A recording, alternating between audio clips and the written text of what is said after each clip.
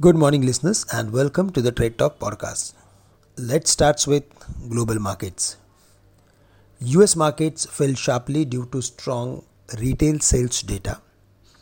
Asian markets are following to that, and the bond yield reached a new high of 4.93.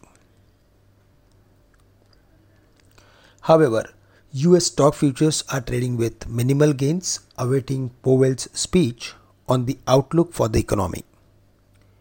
The market can be highly volatile due to uncertain news flow and the expiration of weekly index options.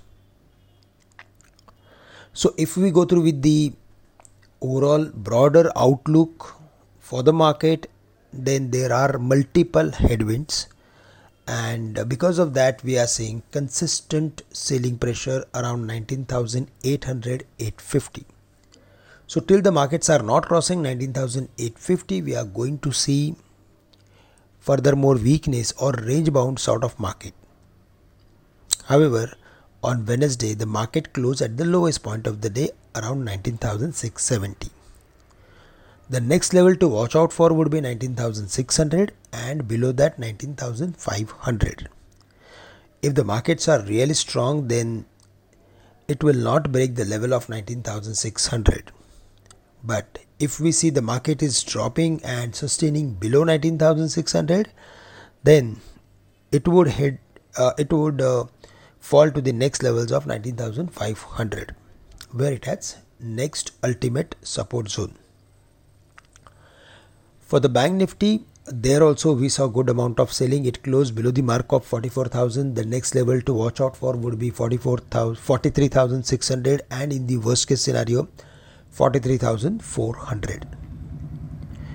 Our strategy should be to look for reducing position if there is any recovery during the day, and close to 19,700 we may see furthermore liquidation. But in case the market manages to sustain above 19,720, then we can expect extension in the pullback, and in that case we may again revisit the levels of 19,780 or 800.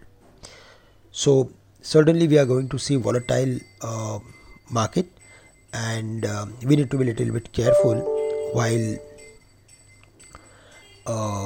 adding positions at higher levels.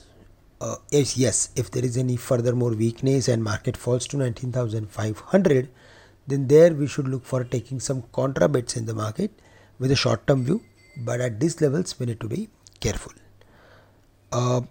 If we again go through with the sector specific activity, then as we mentioned, we are specifically going to focus more on the commodities as well as on auto companies, as the overall pattern of these indices are very strong. So that's all from my side. With this, I'm ending today's morning podcast. Thank you very much for listening me. Have a great day to all of you.